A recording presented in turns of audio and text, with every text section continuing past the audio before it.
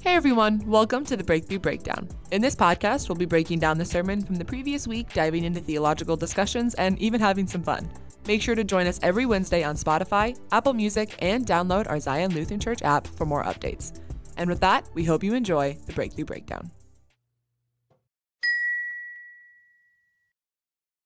Welcome to the Breakthrough Breakdown. This is Jason. Jennifer. I'm John. This is Kate. How's everybody doing today? I'm good. I'm good. Yeah, there's been, I know there's been sickness scurrying through the land. There's been a lot of sickness going around. I hate getting sick in the summer. It's like Feels purposeless. it's doesn't like my immune system's being like, you're the worst. And summer colds feel bad because it's warm and then you're already feeling gross. I was the sickest though on Tuesday, and because I had a cold, I never did test positive for COVID because I knew that was going around too. And Tuesday was so rainy and like nasty out. And I was like, ha, no one else can do anything fun either. Not today, immunity system. Yeah. I was praying for the rain. Immune system. But it did get nice Tuesday night, I guess. So that was good. I don't know. We got back from Florida, like literally yesterday, last night. And I know it stormed bad yesterday, right? For In the morning, But last night was perfect. Yeah. I literally was like, this is the perfect day in So, Clear Lake, you know Iowa. what's crazy? it was Okay, really so nice. we had it felt like we had no precipitation during winter, barely any in the Yeah. beginning of spring, and now it feels like 3 out of 4 days during the week, there's some nasty. I've got a bunch of yard work I need to get done, so we tilled up the land so I could put new seed on. Every day I want to put seed, it's pouring down rain, so I can't do the seed on. I like a wet summer though, because I hate when it's a drought in Clear Lake because the lake smells so bad when the lake lights up. I've never been here in a does. drought. I don't know what you're I talking don't about. like that at all. If you walk along the seawall on like a really hot, dry day and we haven't had rain for a while, it smells like dead fish by the lake Oh, because the water level's so low. I don't like that. I like it a lot. I haven't been here for that. It's gross. The thing I was going to say is with all the rain, it's hard to get your vitamin D. And Yeah, people it need is. that. So you kind of like live We don't through need- winter we don't in need vitamin lieu R. of the coming summer when Yeah. summer is not sunny. We don't need vitamin R. That's rain. Absolutely not. Vitamin rain. I'm not giving I don't even medical wanna advice here, acknowledge but take it. a vitamin D vitamin. Okay, my wife has a sunlight. Have you guys she seen yeah. that? she let me borrow it. She loves her sunlight. It gives you pumps out vitamin D. Well, It's a UV light. it's a UV light. It's And then really- your body processes UV rays to produce vitamin D. Vitamin D. Awesome. Yeah. Yeah, so I'm a redhead. I know you can't tell now because I have more gray and brown, but when I But was also a kid, because you're on a podcast. well, and that was the thing. So like my son, he looks just like me, including the red hair. Totally. And because I'm a redhead, the sun and I are natural born enemies. Like Sure. I'm not a fan of the sun. Yeah. Never have been. Talk about living in the wrong state growing up in San Diego. Right. Like Where this- it's sunny. And Oh beautiful yeah, all the time. it's even now I'm like I love overcast days, so I don't need vitamin D. I let it as long as it's overcast, I'm great to go. Because you're fair skinned, you're able to absorb vitamin D from the UV rays simpler than people that have a lot of melanin in their skin. Yes, So that's why you don't need as much, maybe. that's right. That's right. I'm You I'm can like a thank your superhero. ancestors. You're a super vitamin D body processor. I'm a superhero. That's Or right. also known as a ginger. The more Isn't it like only like 3% of the world Yeah, are redheads, actually, and it's redheads are shrinking. dying out. They're Yeah, dying out. my So sister's a redhead, too. I'm perpetuating the species.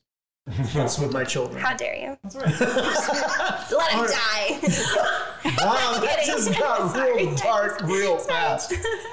All right, so we are in our 4th week on This Is How I Fight. And I don't know about you, when we were talking about this during sermon read through today, man, I've been feeling the attacks. Like, Yep. Yeah. I feel like our community is. Our church, our individually, churches. our families. Yes, like it's and here's the thing, like I don't remember who said this, is if you're not being attacked, it means you're not doing something, because when you're doing something for the kingdom, the enemy wants to mess with you. He doesn't mess with people who aren't challenging the kingdom. Yeah. I've always heard the phrase, and I don't know if it's just super Christianese or if somebody made it up, but it was like, we know the verse that the thief comes to steal, kill, and destroy. Yeah. And it's like, the thief doesn't break into an empty house. Preach, sister. Right? Whoa, whoa, whoa. I don't know. So that always like made me feel better when it's like, man, why am I feeling so attacked? It's because I got stuff worth taking, man. Yeah. Yeah, that's true.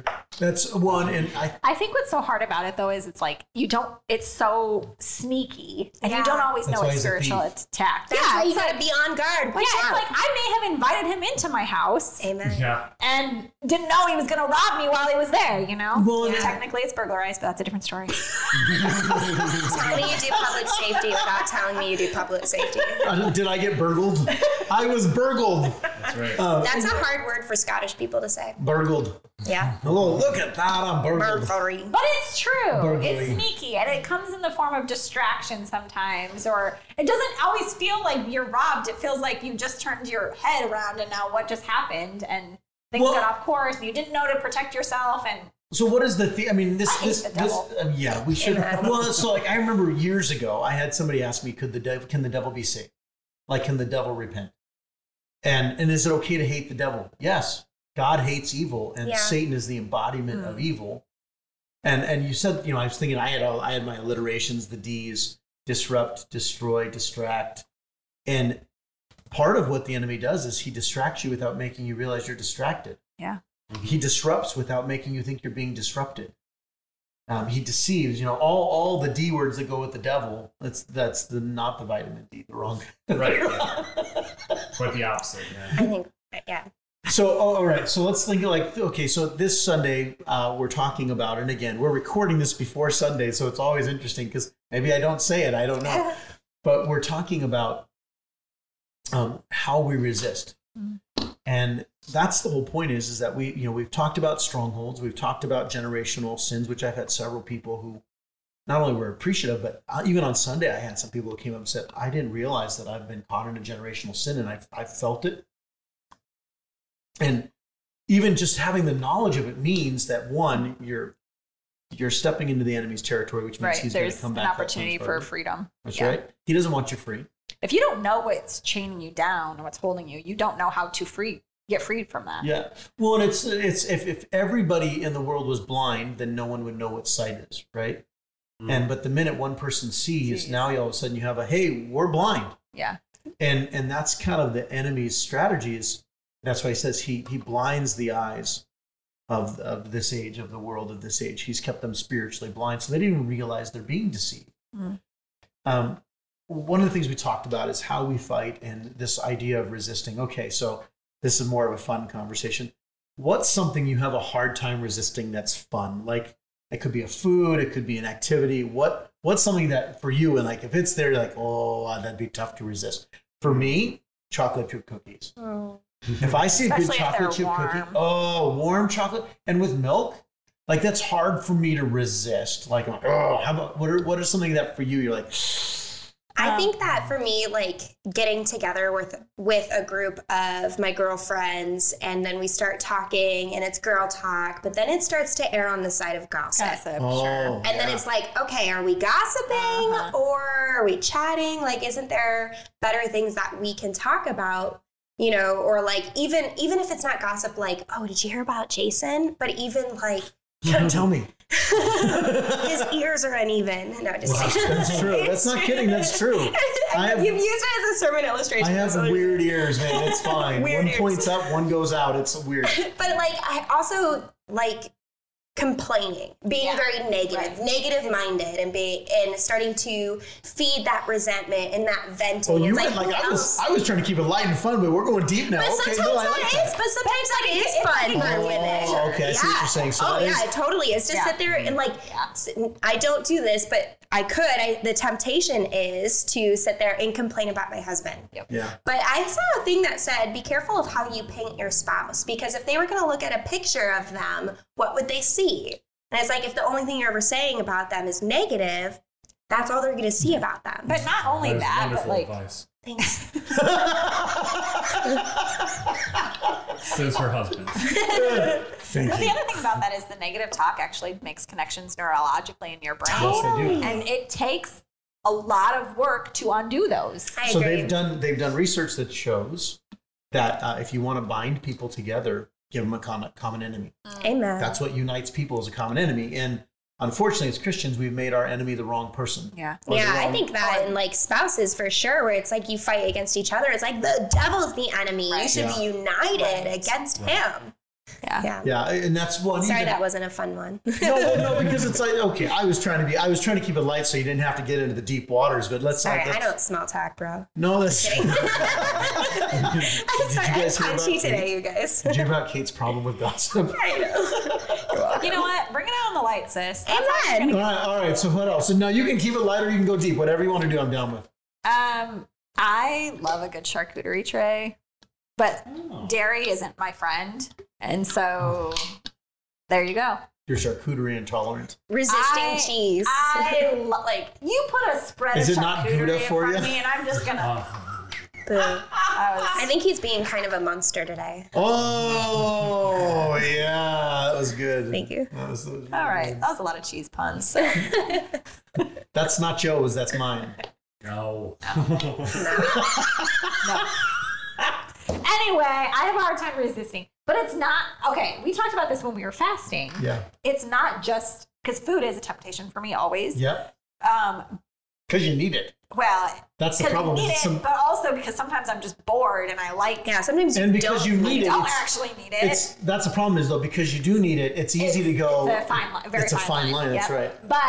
But when you resist it, you're not just resisting the physical food, it's the social part. Like, Yeah. what's the part of the charcuterie that I really enjoyed? The cheese or the standing around it, the fellowship around it? Like, I want the fellowship around it. Yeah, because Yeah. I do. This is the Enneagram 7 in me. I love a gathering Yeah. of friends. When I was younger, I loved crowds. Now, if I'm with 5, 6, 7 friends, I love that. That's one of the things I love about the podcast. Yeah. I actually enjoy this hour. It doesn't conversation. feel like work. Yeah. It's a conversation. This is very natural. How about you, John? I'm going to make mine a little deeper since challenge accepted, Kate. Well, like, not to keep going on the food train here, but like, I find myself sometimes that there isn't one snack in particular, but I will hard jump on a snack for maybe a week. It's ridiculous, you guys. So it'll be like Oreos one week, and I'll just No, it's like go for a hard whole in. month, and you're like gone through That's- 5 things of that's fair. Oreos. That week, right? 5 things that week. And then, should we get some Oreos? No, absolutely not. Yeah, and then all of a sudden he just hates them. Like he hasn't touched the Oreos I bought like 6 months ago, but he ate like 5 of them within like a 60-day span. Yeah. And I like tried to cut some things out because I know that I would always gravitate towards them. So one thing was like soda, more specifically Sprite. Like I would get, the 12-pack canned Sprite and drink like 3 of them a day, and it'd be gone within 3 days. And I'm like, that probably wasn't very healthy. See, no, that's convicting for me. You want to know why I gave up soda? Like legit soda? I would literally go through a 6-pack of Diet Dr. Pepper. Cherry Dr. Pepper was my jam. I'd go through a 6-pack of the bottles in the morning. Wow, that's crazy. Because I have an oral fixation, so I'm always drinking or eating something, and so now I had to drink soda water because I realized I crave the carbonation, and I do like the flavors. But like when someone's like, "That's not normal," my wife, no lie, I got stuck on Fresca because Fresca technically says it's a flavored water, It's got sugar. Yeah. and well, no, it doesn't. It's 0 calories. Okay. Does it have the fake sugar? Aspartame, yes, but that's not the same. Leave me alone. No, it's worse. So I know it is. And so my wife literally had an intervention with me about 6 months ago where she's like, you're drinking a lot of what was the name of it? Fresca. I wanted to say Verner's, which is also really good. I think you've even said it like a couple of times here on the podcast, like drink your Fresca. Yeah, I did it early on. I did at the end. I was like, don't forget to drink Thank your you, Lisa Fresca. Miller. And my wife literally, she was like, I need to have a conversation with you. I don't want you to get mad. Okay, so this is how you know it might be a stronghold, is that when somebody tells you to stop and you're like, no, I don't need to, I'm fine. Yeah. I just recently read a book, and it was Enemies of the Heart by Andy Stanley that I was telling you was so good. But he was like, one of them was anger. You don't think you have an anger problem? Ask your spouse. Ask your children. They'll tell you. Like the people around you know your strongholds. They often will know your strongholds better than you do. And so the best way to identify them is to ask people who care about you. Yeah. And I think that's just honestly, I just want to affirm you and Lisa's marriage in that, because that's a really healthy, but difficult. But that's a way to do marriage. That's how you're supposed to be. And she married. made me, she was like, would you please stop drinking? You're drinking too much. And honestly, I think it's a problem. And I'm like, it's just Fresca. She goes, if you love me, I'm asking. Not if you love me, you'll need to, but if you love me, I'm asking, would you please stop drinking? And I'm like, fine. And I was all bitter and pouty, like a little whiny baby. And then like 3 weeks later, I'm like, I probably had a problem with Fresca. I think like even for friendships, when a friend not holds something to you or brings something to you, but like, point something out, or it's like, hey, have you seen this? Have you looked at this? Maybe you should stop doing this. And if our immediate reaction is to like get defensive, right? Might be a problem. Or I've been working on making sure to honestly look at it as like a third party person. Like, what is the truth in this? Because sometimes it's not always coming from a healthy place. That's right. Or they don't have the full story. Yeah. Somebody might say something to you like, oh, you use harsh language. Well, what is that person going through? Can I look at that honestly and say, okay, do I sometimes use harsh language or, over exaggerate the things that I'm saying? Sure. But here's where I'm coming from. And then that way you're really doing the hard work of self-awareness. Yeah. It's hard. So no, this is good, because talking about strongholds, and that's, this whole point of the first 3 weeks where we have an unseen enemy. The enemy knows that if he can get a hold of your mind, which is through the lies and deception, he can get a hold of your heart, he's got a hold of you. And then when those happen, once he's got a hold of you, he gets you in a stronghold. And unfortunately, some of those strongholds aren't ones that you got. They were passed down. They were generational, not curses, because you're not going to be held accountable for somebody else's sin according to the Bible. But that sin now leads you to sin. And now you are going to be held accountable for the sin that you've committed, that maybe you inherited that stronghold by either things that were taught in your family, lies that were believed, or even what more recent science is showing is that on a cellular level, our genetics get hardwired for behaviors and beliefs and traumas. Mm-hmm. And that's crazy, because the Bible's been talking about that for a long time. Well, we've been talking about resisting. And here's the thing that I think what we see with the enemy, because he's smart, because he's smooth and conniving, he understands that if something was a stronghold for you once, even if you've been set free, he knows all it takes is that one little deception to get you back. And he plays on insecurity. And watch out, so you may not be tempted too. That's right. That's exactly right. And now we get in, and here's the thing about Satan. And I used the language of bullying. And by the way, that's not from me. That was from Dr. Carl Payne, who wrote a great book on deliverance and spiritual warfare. But he talks about that Satan is the ultimate bully. The demons are bullies. And what do bullies really play on? Fear, insecurities. And okay, a little Enneagram talk, because we do talk about it every once in a while. So the triad, so you have 3 triads in the Enneagram. For the head triad, the core emotion is fear. For the gut triad, which is 8, 9s, and 1s, the core emotion is anger. For the heart triad, which is 2, 3, and 4, the core emotion is shame or, envy or sadness. And for the longest time, and I didn't even know this about the Enneagram. If you had asked me what was the root of all sin, I would say fear. Because that's almost all sin for me is rooted in some level of fear of missing out, fear of not having enough, fear of insecurity. And then I started talking to people that, as I learned the Enneagram, I talked to people that were in the gut, and they were like, no, I think it was more angry. Like, I think at one point, even you were like, I don't think that was the root of it. I think they were upset that God put limitations on them or something. And I was like, that never even crossed my mind, because I don't think that way. Yeah. And one of the things that we see as a bully, he plays on sometimes our root emotion. And so I'm curious. So let's okay, Jennifer, as an Enneagram 8, which you're not an 8, that's the gift, but sometimes the lie we believe. How does the enemy use anger to bully you, to get a hold of you? And I'd be curious, Kate, John, for you, where you are and your personalities and numbers, how does he play on that bully? The play on the angry for me is that I feel like it's justified. Oh yeah. So and this is where you were talking a couple weeks ago about how the lie is a twist of the truth, right? There is a partial truth in there. So for me, it's like, no, I am right about this issue, right? But I just don't. It's not appropriate to respond this angrily about it. So that's, I think, where for me, it's like I have to be able to separate those and go, you might be justified in feeling that way. You might be right about the issue, but is it okay to respond this way? Yeah. And that's where I think the enemy twists it to go, well, I'm right. And then that just fuels my anger more so. So his approach, his playing on your insecurity or whatever that might be, is he pushes on that anger knowing he's going to send you over the edge. Yeah. How about you guys? But when you think through that, how does the enemy, because I think that's, sometimes we don't recognize the strongholds until we're able to acknowledge that. Goes back to your point, Kate, of self-awareness. Yeah. I've done a lot of work on this and still working. Well, I think we all are, right? I know that with like Enneagram 2, the sin of choice, I guess is a way you could put it in easiest, simplest terms, is pride, which we know is a shame disease, right? And so I struggle with shame and pride. And then I shame myself for the pride that I have, you know.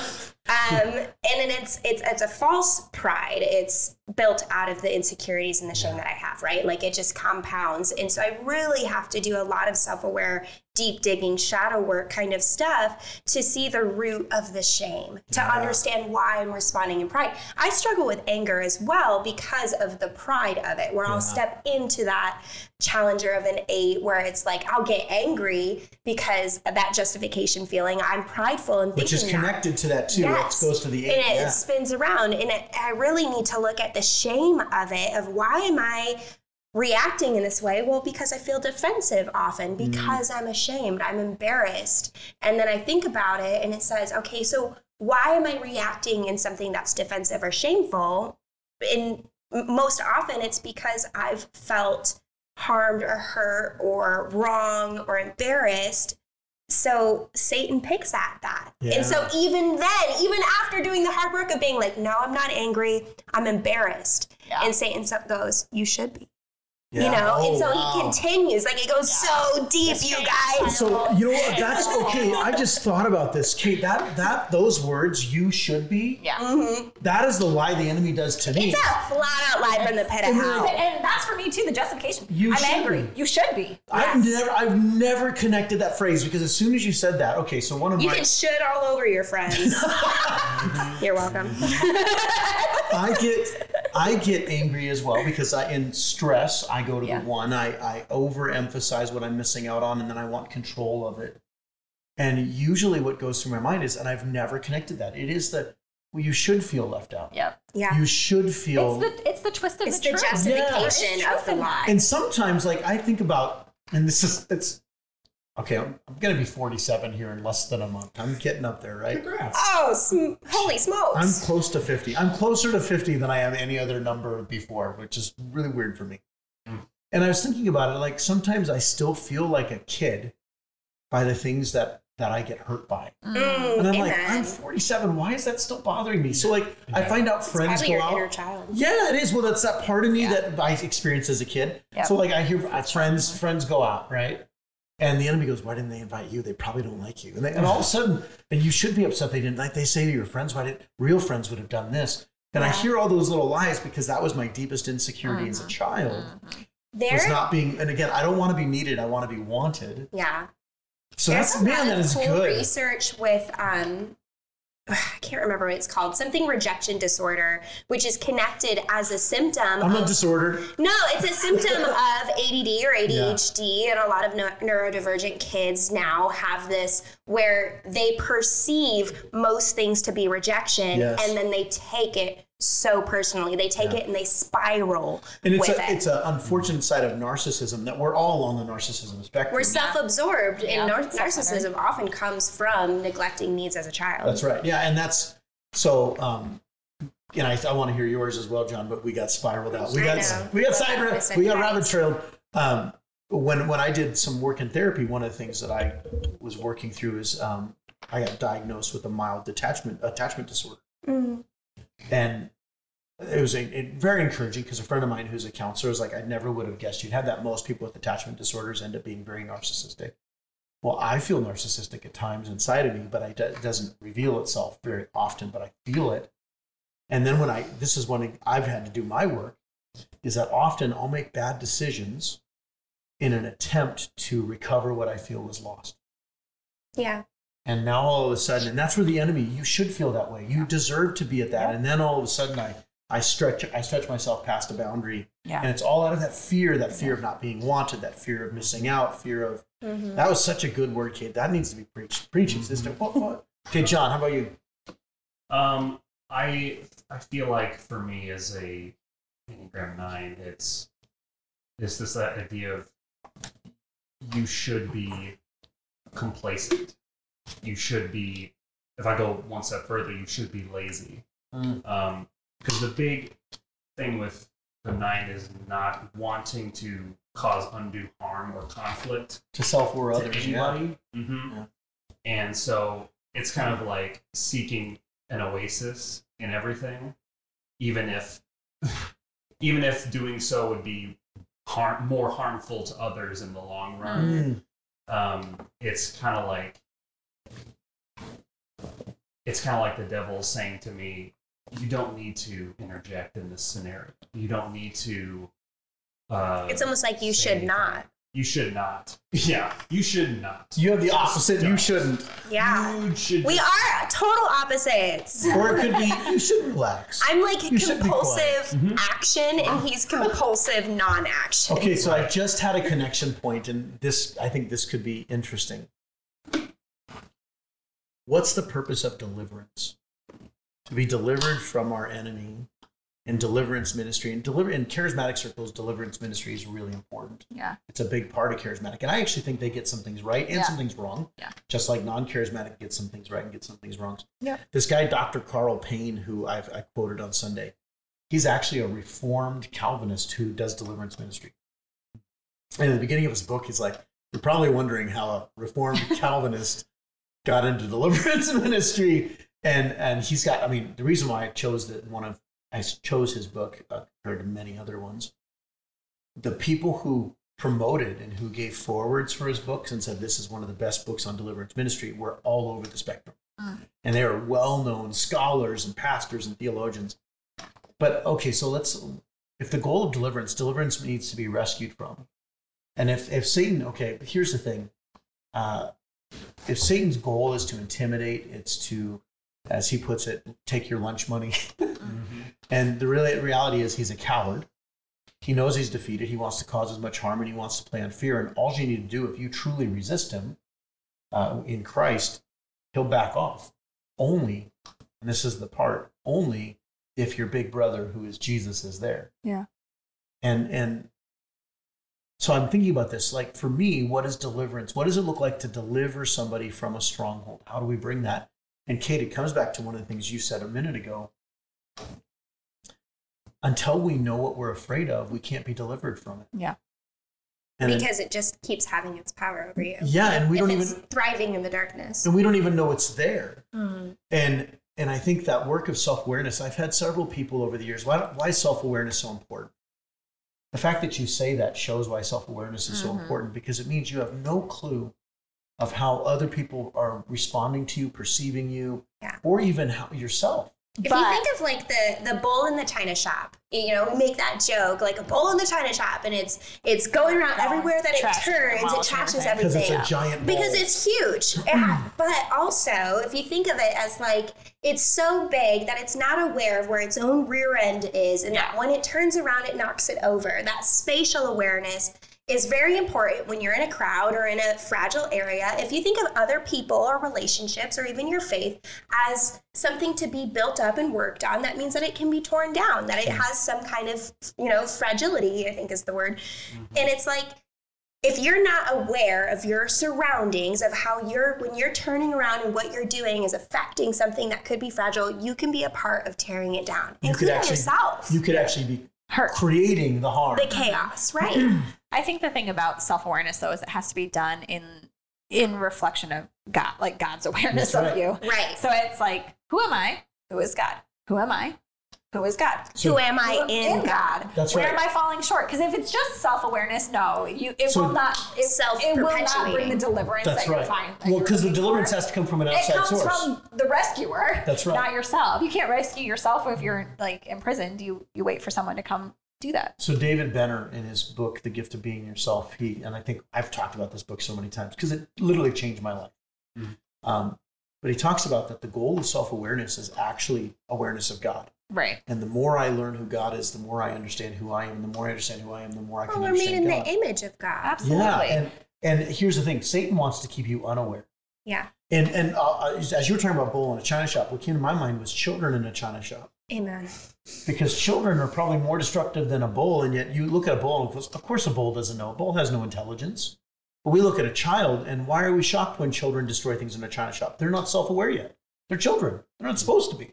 Mm-hmm. And what happens is that child gets older, part of the development. And I think there's a spiritual, I think there's a reason why the Bible describes maturity, uses the imagery of physical maturity to demonstrate spiritual maturity. Yeah. If you're a 40-year-old Christian, but you're spiritually 6, yeah, because you were like, well, I just need to be innocent like a child, which is not what that verse is about when it says to be childlike. No. It means complete dependence on Christ. That's all it means. And now all of a sudden, Satan plays on that. And I think this is one of the tools he's used in the church. Is he now, either one, we go too far, where now the goal is self-awareness, but it's not self-awareness in Christ. It's all the Christians who are reading all the pop psychology books and all the self-help books, even Christian self-help books, that don't point you to Jesus. They point you to self-actualization. Yeah. Or, dare I say, Enneagram. Just look That's at right. it Absolutely. apart No, from- and this is, Jennifer, I still remember when we were first doing the Enneagram, you were really annoyed by it. And you're like, what's this Enneagram? And the real point of it is that it can be done unwisely and unhealthily, where you define yourself. Yeah. But when you use it as a tool to point you to the gospel and Jesus, it's beautiful. But it can equally be tainted and really a disgusting thing. And I've seen that damage where now people they make the Enneagram salvific, or they define themselves by their personality, like we do with almost any other thing. We can make it sinful. Something good gets twisted. Yeah. Your original question was, what is the point of deliverance? Yes, what's the point of deliverance? Thank you for bringing us back. And I was thinking about it. And one of my favorite questions that I ask, kind of as a joke, when people say something, sometimes I'll respond, but for what? But for what? Yeah, but for what? What are we doing this for? What are you delivered for? Not just from, because we've called that out. Strongholds, Satan, our own sinful selves, the lies we believe, you're delivered from. But what are you delivered for is kind of what your question was, right? And I think that we had a great time that we talked about like spiritual gifts and things like that. And what are spiritual gifts for? When you start to walk humbly, loving mercy and acting justly, what is that for? For building up the church, edifying one another, to love God and love others, ultimately is what it's for. To make this place a better place while we're here, God's kingdom here on earth, while we're here, until the day of Jesus, that he continues his good work in us until the day of Jesus. And I'll take it another step. Yeah. To glorify God. Amen. To bring the glory of God here. Amen. Well, I was thinking about it just to play on words. What's the difference between delivery and deliverance? And it's subtle, but I mean, it's actually, I think it could mean something. Delivery means something is brought to you. Deliverance is something you're set free from. Pizza Planet. Hey, it's because Buzz Lightyear's coming out soon. Yeah, which looks great. Well, but even in that, Kate, and I think this is so good because one of the parts we're going to be talking about resistance. Part of resistance, spiritual resistance, is flourishing. Yeah.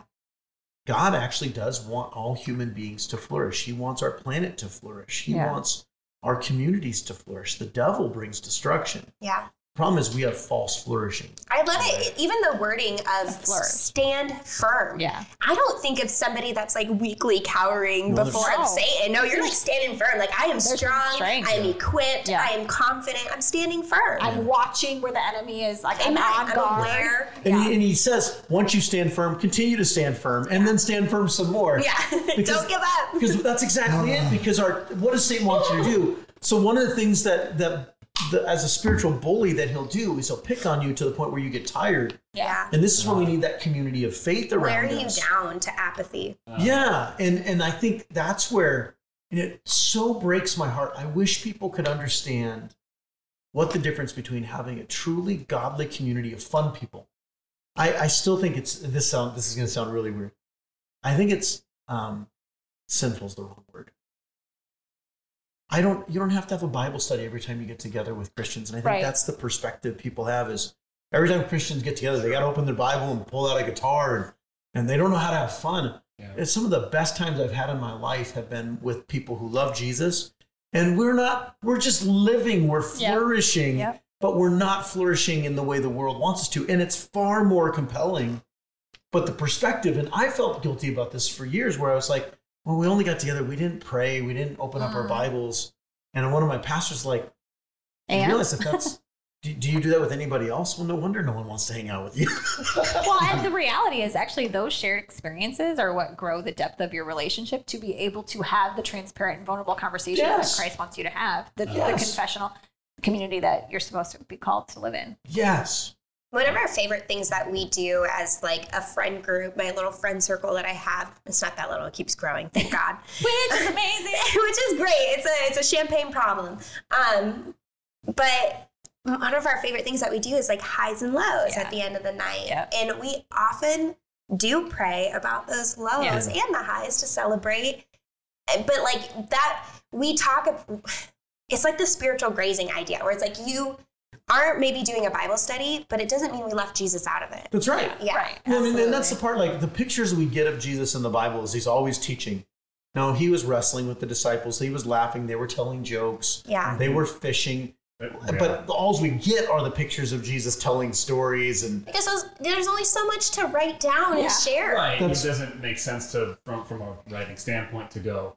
And then Jesus sat with all the 12 disciples and talked about what kinds of fish they got. Do you think Jesus had toilet humor? I think he did. 100%. I feel like he did. I bet he laughed at a fart joke or two. I think, well, first of all, Jesus hung out with fishermen. Right? They would have been real crass, you know? And well, here's the thing. Why did people Peter, you bet. Yeah. Why did people love hanging out with Jesus? Because he was relatable. Because could you imagine Jesus going to a party? Oh, no, guys. Gather around.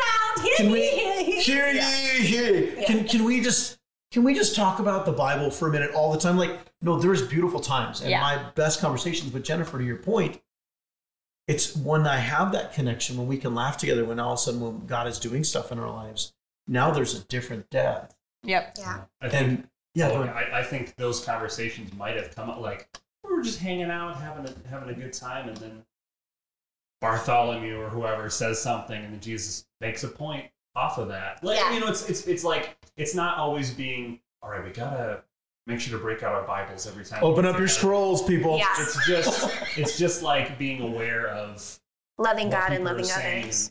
Well, we were talking about this from like even a preaching standpoint of if our messages are boring, we're not being a good steward of God's word. If our fellowship is boring, we're not being good. We are not modeling true community. So when I think about, I was talking with somebody this morning about this. Part of the reason why I think the church has lost its authority and culture is we're not compelling. Like they don't see a compelling reason why church is more valuable than playing sports all the time. Or a club. In fact, they'd sooner, I actually asked somebody at our church, I said, hey, when you first moved here, where did you go to build community? Oh, I joined the fire department in a bowling league or softball league. You didn't go to church? Why would I go to church for that?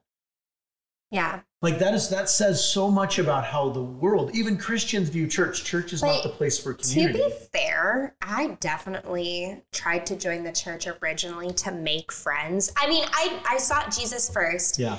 And then I lost all of my friends. I was like, well, if I continue to go to church, I'll make new friends. Yep. You guys.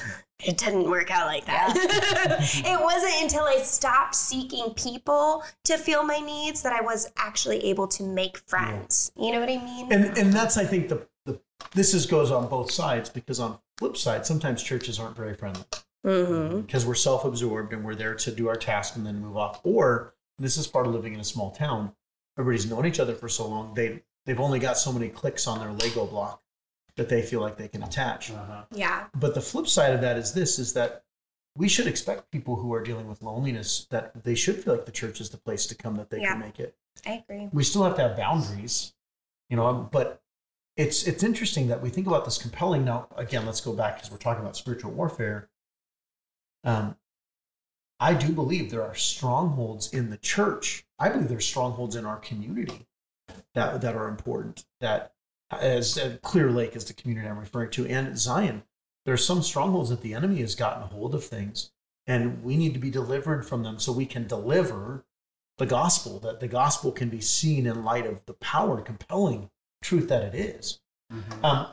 I love the story of when Paul encounters these Jewish leaders' sons, he hears about them. They're going around and casting out demons, and they say, in Jesus' name, who Paul preaches, talks about, and they cast out demons, and for a little while they're successful until all of a sudden they meet one demon, and the demon goes, I know Jesus, heard about Paul. I don't have a clue who you are, dude. Yeah. Right? And think about, and then the demon attacks the guy through this person and beats them up. I wonder how many Christians, one, I kind of applaud them for realizing that there is power in the name of Jesus, even if they didn't have a relationship. I wonder how many Christians don't even realize they have that kind of authority and power. And in fact, they're doing the opposite. They're walking with so little, and therefore the devil's already won. Yeah. Because they're not walking in victory. These guys, they were walking with false authority. Yeah. But in Christ, we have real authority. So here's the question. How do we as a church, let's not even say church, how do we as a community demonstrate healthy authority and the power of walking in freedom in ways that show people, no, we all have this? I think an important part of the authority, a healthy authority, just to because it was that was a several parted question. Yes, so the first part, it was like 5 questions. It was. You do that sometimes, but it's good because it really gets us on these rabbit trails. I'm working on that. Thank you for saying that. Way to be open and call it out. I'm trying to not ask so many. I liked it though. It's good. Questions. Okay, so authority, the healthy authority is when we recognize and are verbal about it not being our own. We were talking about that when it says we take every thought captive to the obedience of Jesus Christ is the end of that, bumper sticker. Not to my own happiness. Right. It's not my own will. It's not my own happiness. It's not for myself. It is obedience. That thought is taken captive to obedience in Christ. It's not my authority. It's Christ. It's the Holy Spirit. The same Spirit that rose Jesus from the grave is the Spirit that I have. But it's not my spirit. It's the Holy Spirit, capital H, right? And so when we recognize it as not our own, I think that's a healthy authority. Yeah. To piggyback off of that, I think sometimes we can get in trouble when we start to speak for the Holy Spirit. Amen. Yep. And foot in the mouth. John, the Lord wanted me to tell you that that's not right.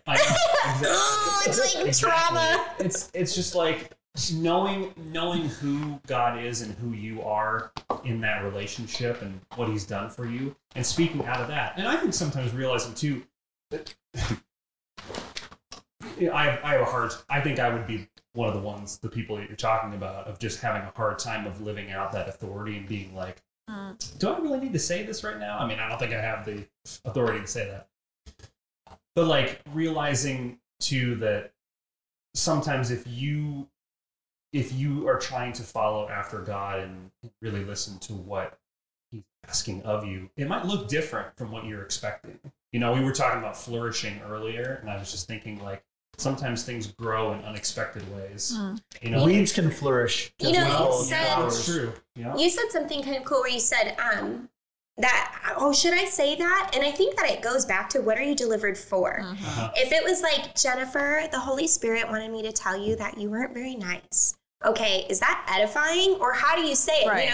Is this building up? Or if it was like, I heard Jennifer say something like, I'm so stupid sometimes. Did you know that you're made in the image of God? Yeah, I have 100% authority in Christ to tell my sister that she is a child of God. To ban the lies. To ban the lies. I have authority to call out the truth in others, but that's not to tear them down. It's to build them up. What are you delivered for? And I think to that point, it's not just that we have the authority to do it. We have the responsibility to do it. So part of, and we've made a culture shift in this over the last year. I don't personally like the phrase lead pastor. I really don't like the phrase senior pastor. We only have one senior pastor. Makes you sound old. Yes, that's why. I don't mind. It makes me go older. You're half a century. I know, I'm almost half a century. Thank you for bringing it up. I could almost be your dad. But here's where it came from for me, and we see it so often is I have people who assume that because I'm a pastor, only I can pray for them. Yeah. Yep. Yeah. Only, we need Pastor Jason to come and pray to cast out demons or to pray for healing. Yeah. And I'm like, wait, where did you get that from? Like, now I do like the language of lead pastor because God has asked me to lead. Yeah. And that's fine. But senior, no, I'm not the senior pastor. I'm an under shepherd. I'm the guy but here's the bigger part is this is also why we say I'm one of the pastors. And this is a problem with church culture in general. When we put levels on things, pastors, directors, all those things, all of us are ministers in Christ Jesus. And we're no different than lay ministers. That's right. We are all co-laborers. That's right. That's why I like that, ministers. We are all ministers in Christ. It's interesting that you said that because when you were asking about healthy authority, one of the things I was thinking about was the fact that part of being healthy is to understand we do have authority. Yeah. Right? And we do have, back to the responsibility side, like we do have an obligation to stand firm in that. Otherwise, it's kind of like a negligence of what you've been entrusted to and with. Because your husband's a police officer, I could picture a cop, right? Imagine a cop who doesn't really understand his authority. That's right. Yeah. Sir, I know you're trying to rob the bank. Would you please put the gun down? Right. Amen. Sir, you were driving 150 in a school zone. Or if he didn't say anything at all, he just turned his head. I find myself praying pretty regularly when I'm praying with or for people. Like, thank you, Jesus, that we have the authority in you to make a true impact on this world, to truly bring your kingdom here on this world. Yes, and that all flows out of our identity first. Yeah. This is where when we did our journey, our discipleship stuff, one of my favorites was the identity triangle and understanding that our authority comes from our identity. That made me... Oh, sorry, go ahead. Oh, and then I was just going to end that with our authority comes our identity. Our power comes from our authority. If I don't have authority and I wield power, that's not healthy power. And if I'm trying to wield authority but without power, but all of it comes from I must understand who I am and whose authority I actually am. I was just going to say, because it's not even the identity of Jennifer Colby as a daughter, it's the identity of Jesus Christ. Yes. One of my favorite conversations I've had recently, I love Celebrate Recovery. I volunteer there and also attend. And one of the things about Celebrate Recovery is when people are talking or like introducing themselves, they always say, hi, my name's Kate Hopple. I'm a grateful believer of Jesus Christ and I struggle with whatever. And I had a conversation with someone and they said, why do you have to say what you struggle with? Kind of feels like you're trapping yourself in that stronghold. And I said, oh, no, but did you hear what I said first? My identity is a grateful believer of Jesus Christ. That's my identity. But what I struggle with is me calling that lie out again and again and again into the light of Jesus Christ. And the other thing, too, is like, it is healthy to acknowledge what we struggle with in a community of believers. And even what we were delivered from. Paul did it regularly. Yeah. Amen. I always say that. I don't say I struggle with. I do change it a little bit. I'm kind of a rule breaker, you guys. What? I know. Rebel. I never knew that. I'm an optimist fit is the word I like. It's one of my favorite books. And I like that. Thank you. Good. I wish I came up with it. It's a good book.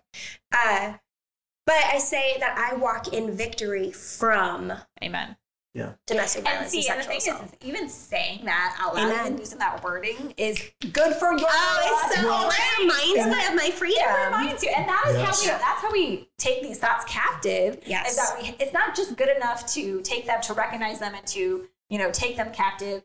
We then have to submit them to Christ, which is your point earlier. The obedience. To be replaced with the truth of Christ. So Paul did this regularly, and this is so the enemy, if there was anybody who could be attacked by the enemy, that Satan had all the tools, it would have been the Apostle Paul.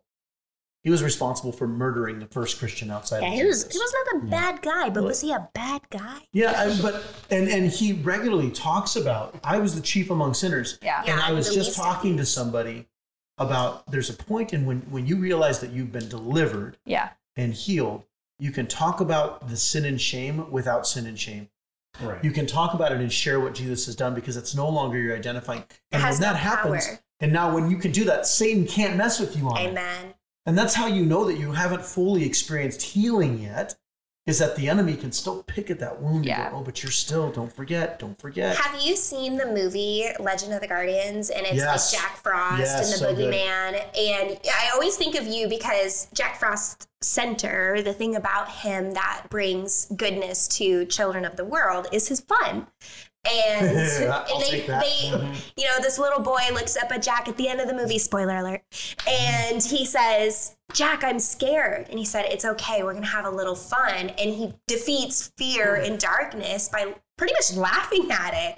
I mean, like, you have no power here. And then the boogeyman ends up losing all of his power, and the kids kind of go like, wow, you're actually not scary at all, because they see it for what it is. It reminds me of that. And I'll take that as a compliment, because that is something that I've learned to embrace in myself. I love fun when it's in the right place. Yes. When I was younger, and I mean younger like 10 years ago, last year, a few weeks ago.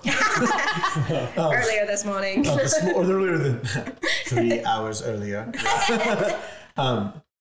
I would use fun to distract myself from pain. Yeah. And now I use fun to heal from pain. Yes. Right. It's the same thing too with me of like, I'm going to find peace and comfort and Zen at any cost, even if that means, just trampling over everybody or ignoring everybody else to get it, rather than being like, we're going to try to find a resolution between a peacekeeper or a peacemaker. It's like I could just walk away from this conflict that's happening, two people going at each other or groups of people going at each other, or I can step into it and say, let's step into this mess and conflict and try to find resolution. You know what's for your personality, what I appreciate about you, John, because you have such hear this the right way. You have a melancholy about you that it's hard to get angry, because you speak like your tone is so soothing. That's who you are. And that's part of the gift of a 9 is like 9s tend to be, they're very gentle and very even keeled. And when there is conflict, it's hard to be screaming when somebody's talking to you like this. And it's not that hard. but I mean, this is why they're called the peacemakers. This is why they're called the peacemakers, because usually when there's conflict, you need somebody who can bring the level down. Yeah. The problem is when you want to bring the level down when they're de-escalating for no reason at all. Yeah, and I'm like, there was the question asked, which kind of helps you get at the core of like who you are as an Enneagram type. Where you land, and it's like, what do you think the world needs more of, or what do you think is lacking in the world? And I'm like, people just need to listen to each other and stop being angry. And I'm like. He says angrily. Yeah, exactly. Well, that's the hidden, yeah. But I'm like, if everybody did that and nobody like drove at a point or was like passionate about seeing something through, then everything would just be like falling into disrepair and nobody would be doing anything. Yeah. There would be no new things built. And God's doing new things all the time. Amen. Well, and the reason why when I think about yelling, and here's the deceptiveness of Satan rarely yells. He whispers. I wish he would yell, because then I'd be like, ha, I see you. That's exactly why he whispers. Did you hear that? Yeah. Well, it's not even just a whisper. Sometimes it comes in the form of humor, or it comes in the form of, some other sneaky tactic of. So I'm reading a book right now that I highly recommend. I think it's probably one of the best books on masculinity I've ever read, called The 5 Instincts of Masculinity. Is it helpful for a woman to read? I don't know yet. Okay. I think I don't want to distract you. That was a personal question. No. Because here's the thing. I think there's truth in it across the board. It's written by a man for men. But my wife said something. She goes, there are books written for women that would probably benefit you. Right. That's what I'm saying. Yeah. To help me understand. Yeah. And I think to understand men, but even just the challenge. But I know for men, a lot of the things he's talking to. For my son, yeah. One of the things he references is he uses a play that Shakespeare wrote. It's the play where he said all the world's a stage and we're all just players. Shoot. And I don't know the name of the play, but I don't know. Shakespeare basically says there are 5 stages of maturity for men or for people. And the first one starts off with sarcasm. And then second, that's boyhood. And then second, you go into teenagers, which is adventure. And then as you move into adulthood, you start moving towards ambition. I think the 4th one is pride, and the 5th one is apathy. It's when you become old and you become apathetic because you just feel there's nothing left to do. Right. And I'm gonna do a sermon series on this at some point, not just for men, and that. So I guess I would say I think it's applicable.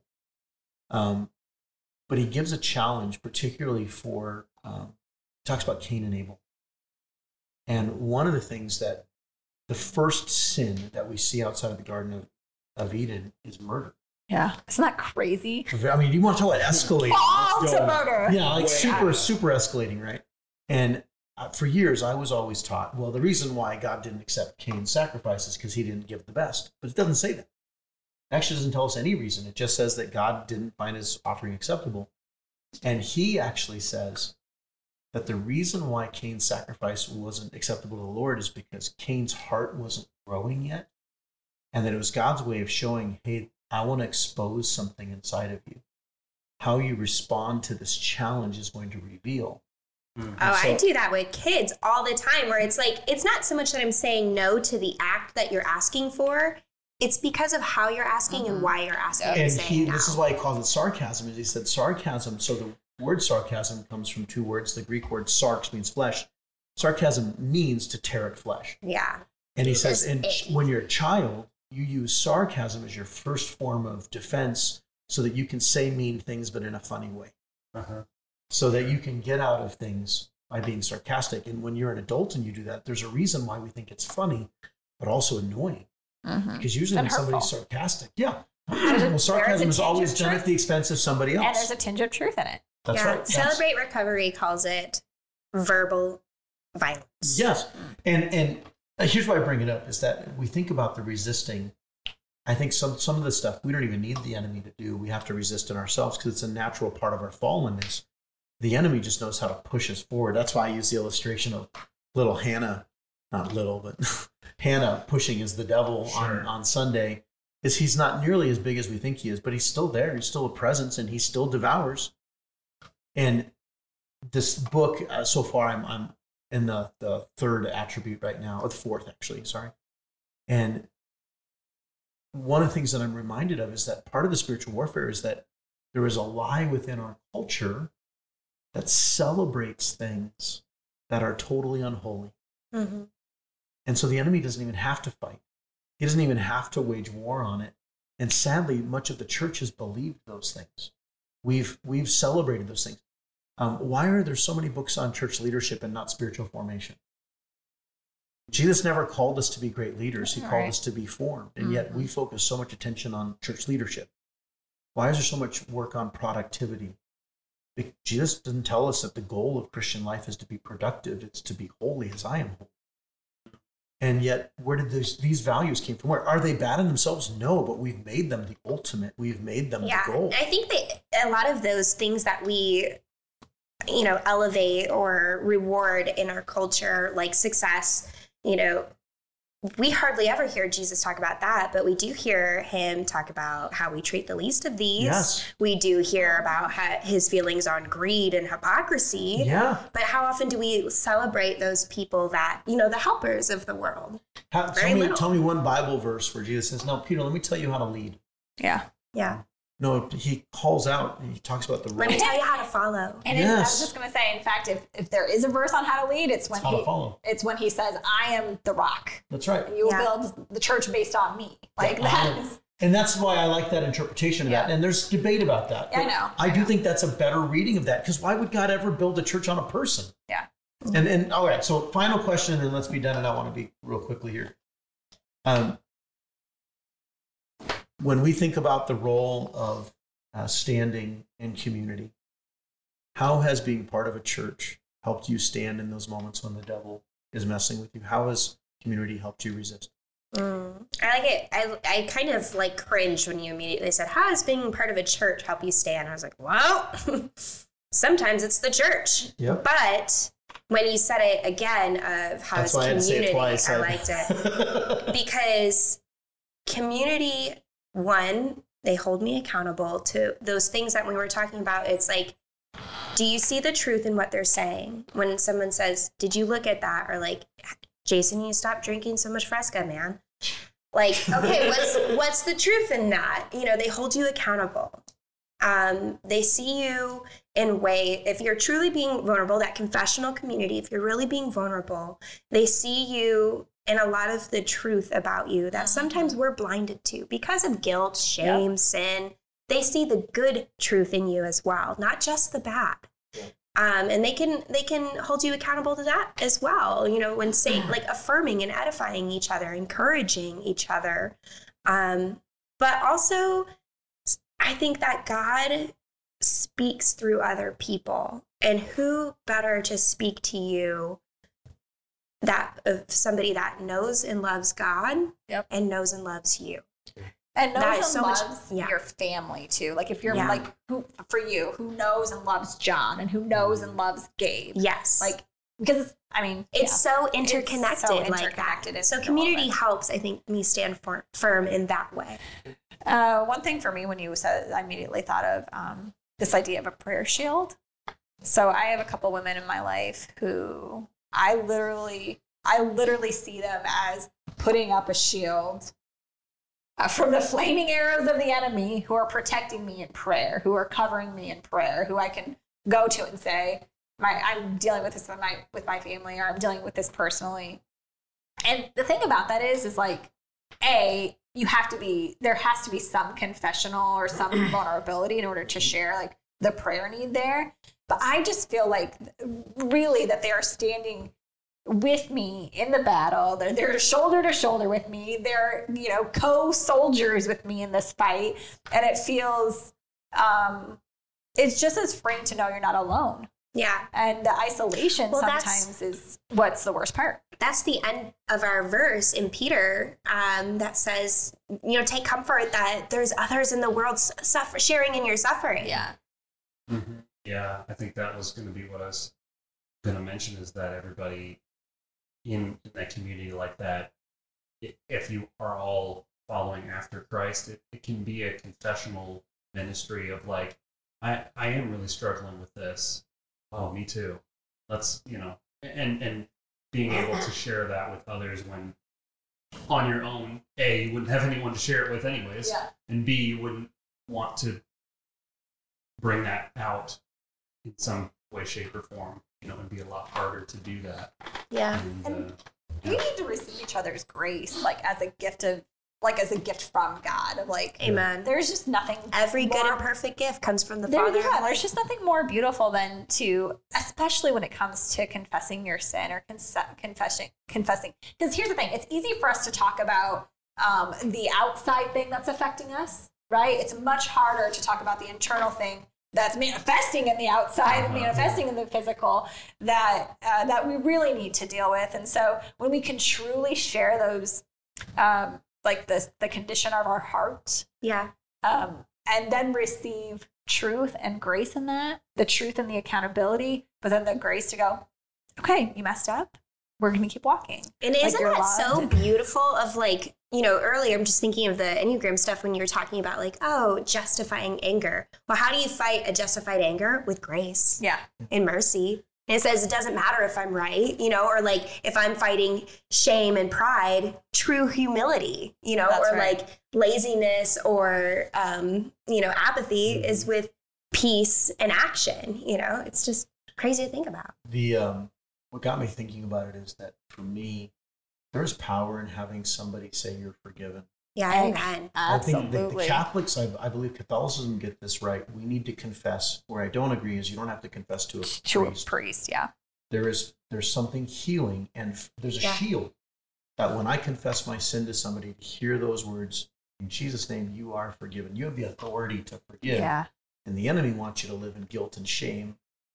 I think the other side of that's been so helpful for me, and I think it's to your point, John. It's so easy to fall into the woe is me. I'm the only person who's experiencing this. I feel so alone. Or even the isolated victim mentality of like. And this is why I actually get annoyed when I hang out with people who act like everything in their life is perfect, who don't they're afraid of looking vulnerable. All right. And it's you, John. I think and this is why I think goes back to the compelling. That type of community is scary for some people, but also healing and inviting. And there's a point in which if all you ever do is talk about your problems, that's not compelling. Yeah, and you have to guard your heart a little, like we were talking about earlier. Is like a person can be in relationship with the Holy Spirit, but they're not the Holy Spirit. Right. Yeah. Take it with a grain of salt. And even so, like I've had those seasons in my life, and I'll end with this, but I've had seasons in my life where life was hard. Yeah. And I remember going to one of my best friends. I'm like, I'm so sorry. I feel like every time we talk, I'm just talking about what's wrong. And his response to me was, Jason, that's what brothers are for. You do the exact same for me. And right now you're going through a hard time. Yeah. And the enemy wants you to feel alone. Yeah. And that's why I Yes. don't know if the image that Paul had of the shield, it doesn't say which type of shield. He might have been thinking that circular one like Captain America.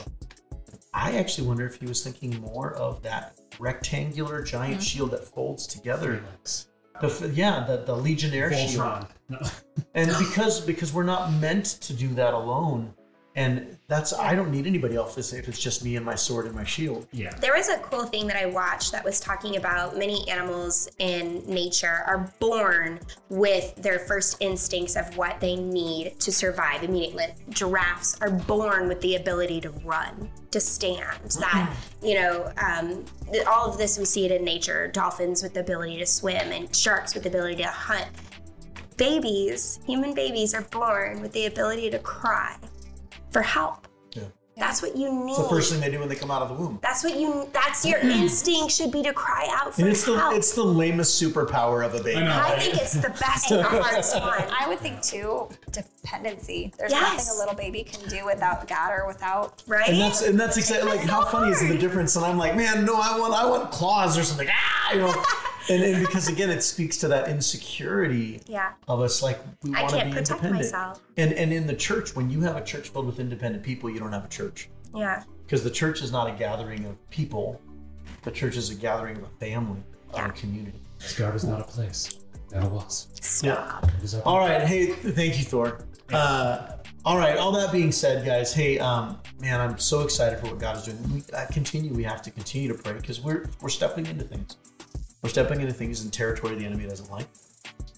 And so be on guard. Be alert. All that being said, this has been Breakthrough Breakdown. I'm Jason. Jennifer. I'm John. I'm Kate. I love you, Bob Goff. And drink your soda water.